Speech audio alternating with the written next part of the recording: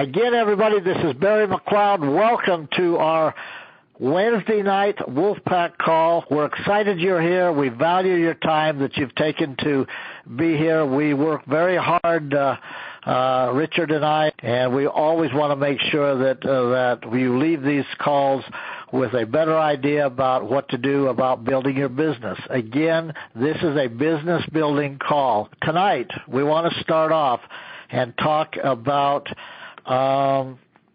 stories. The 220 to Boston story actually came from Zig Ziglar. He was one of my favorite motivational speakers in the past when he was alive. He used to tell the story about a gentleman was leaving New York going to Boston. And he got to the airport, and he had just a few minutes to kill before the time to board the plane. And anyway, he saw a scale there, and he put his quarter in and to get his weight, and also it told his fortune. And the weight came out, and with the fortune, it said, "Your name is John Johnson. You weigh 218, and you're taking the 220 to Boston."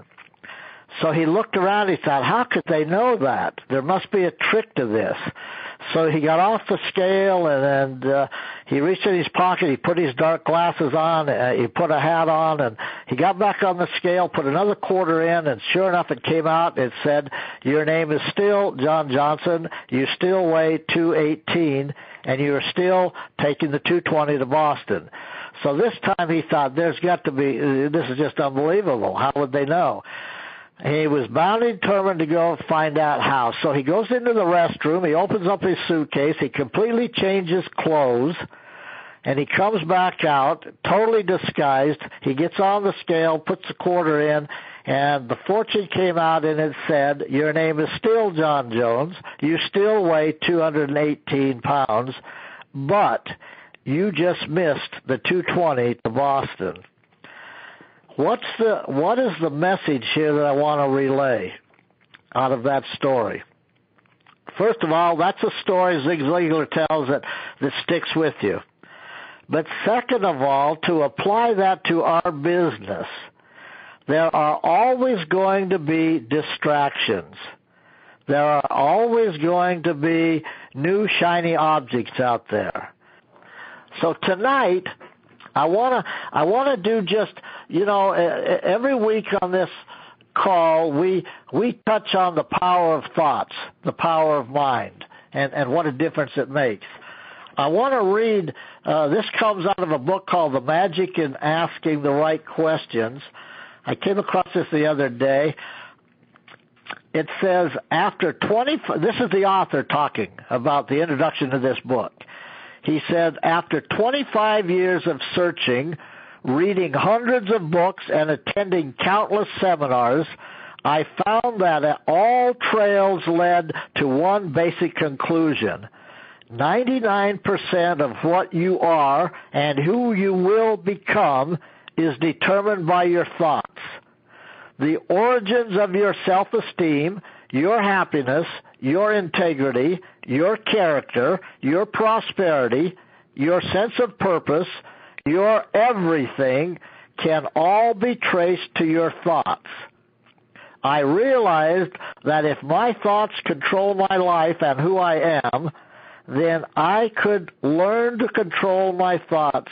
I could control my life and destiny. I want to talk just for a minute, train tonight, on learning to control those thoughts. When I was with a combined insurance company many years ago and fell in love with W. Clement Stone and his philosophy, one thing that they insisted that every morning when you got ready to go into the field, and ladies and gentlemen, when your combined insurance company was not easy because you were cold calling businesses all day long, going door to door to door to door. No appointments, cold calling. And there was many times that was a tough road to go. But they had you do your affirmations before you ever started off in the morning.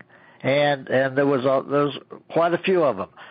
I testify tonight that those affirmations got me and lots of other sales reps through sometimes very difficult situations.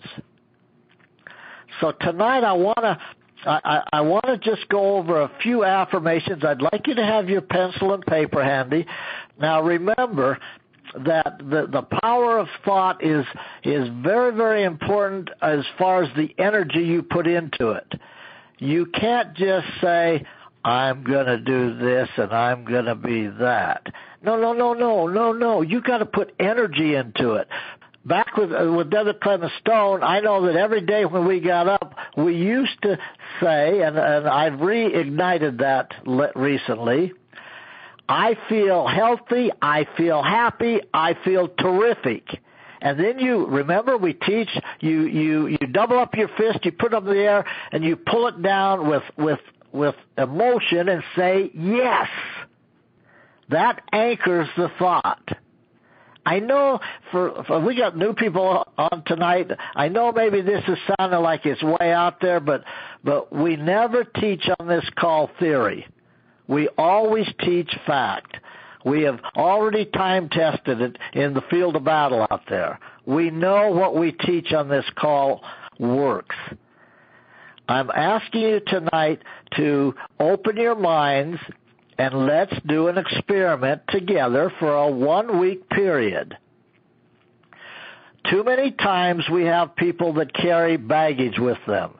You know, some, as Zig Ziglar used to say, the stinking thinking, the person you offended you 20 years ago, the failure that you had 10 years ago, or 5 years ago, or the bunch of failures you've had, or the ball team you didn't make, or the speech you didn't get to give, or whatever it is. I mean, life has a way of giving you plenty of that. But do not be dragging it around with you. If you drag that baggage with you, all you're doing is guaranteeing that more crap is going to show up in your life. Guaranteed. Bar none. So why would you do that to yourself? Why would you do that to your business? You don't need to. There is, as Eric Worre says, there is a better way. And that better way can start with changing your thought processes. Changing, and how do you do that? Affirmations is a good way to do it. You know, Dr. Shad Helmstettler, he pioneered the thought process, what he called the superhighways in your brain. That they form, and you know, the minute we have a disappointment, because we've had disappointments before in the past, and we probably haven't gotten rid of them. The minute a new disappointment happens, that superhighway in the brain, the neurons fire up, and they connect real fast, nanoseconds.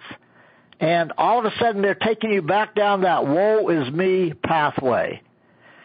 The encouraging news is we can change that superhighway and put a new one in there. And it all starts again with, first of all, realizing that this is real. We really do have those highways up there in the brain. That reticular activating system really is looking on your outside world to bring you more of what's inside world. What you have inside, what your thought processes are. So, here's one that I kind of like.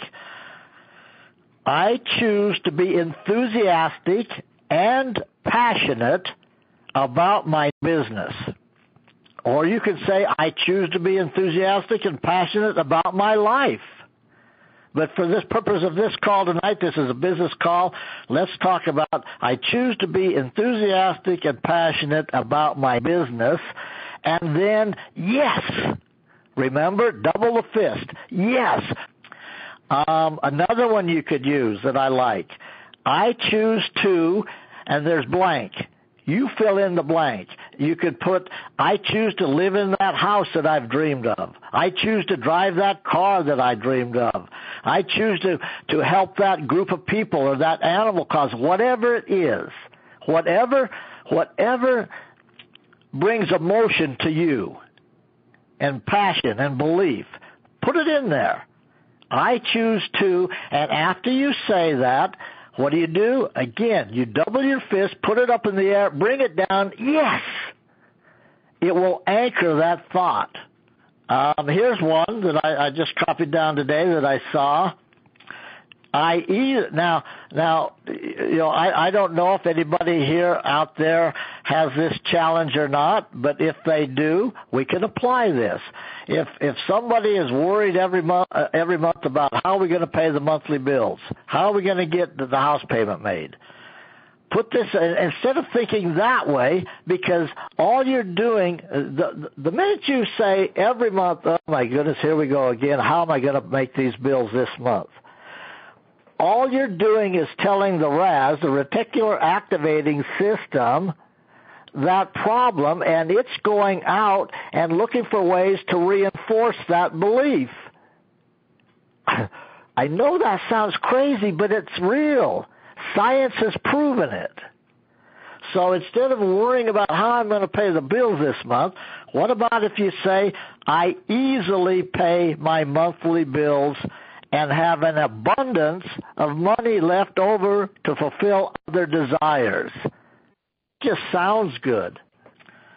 This is a good one. This is a real good one. And when you say this one, really believe in what you're saying. Don't just mouth the words.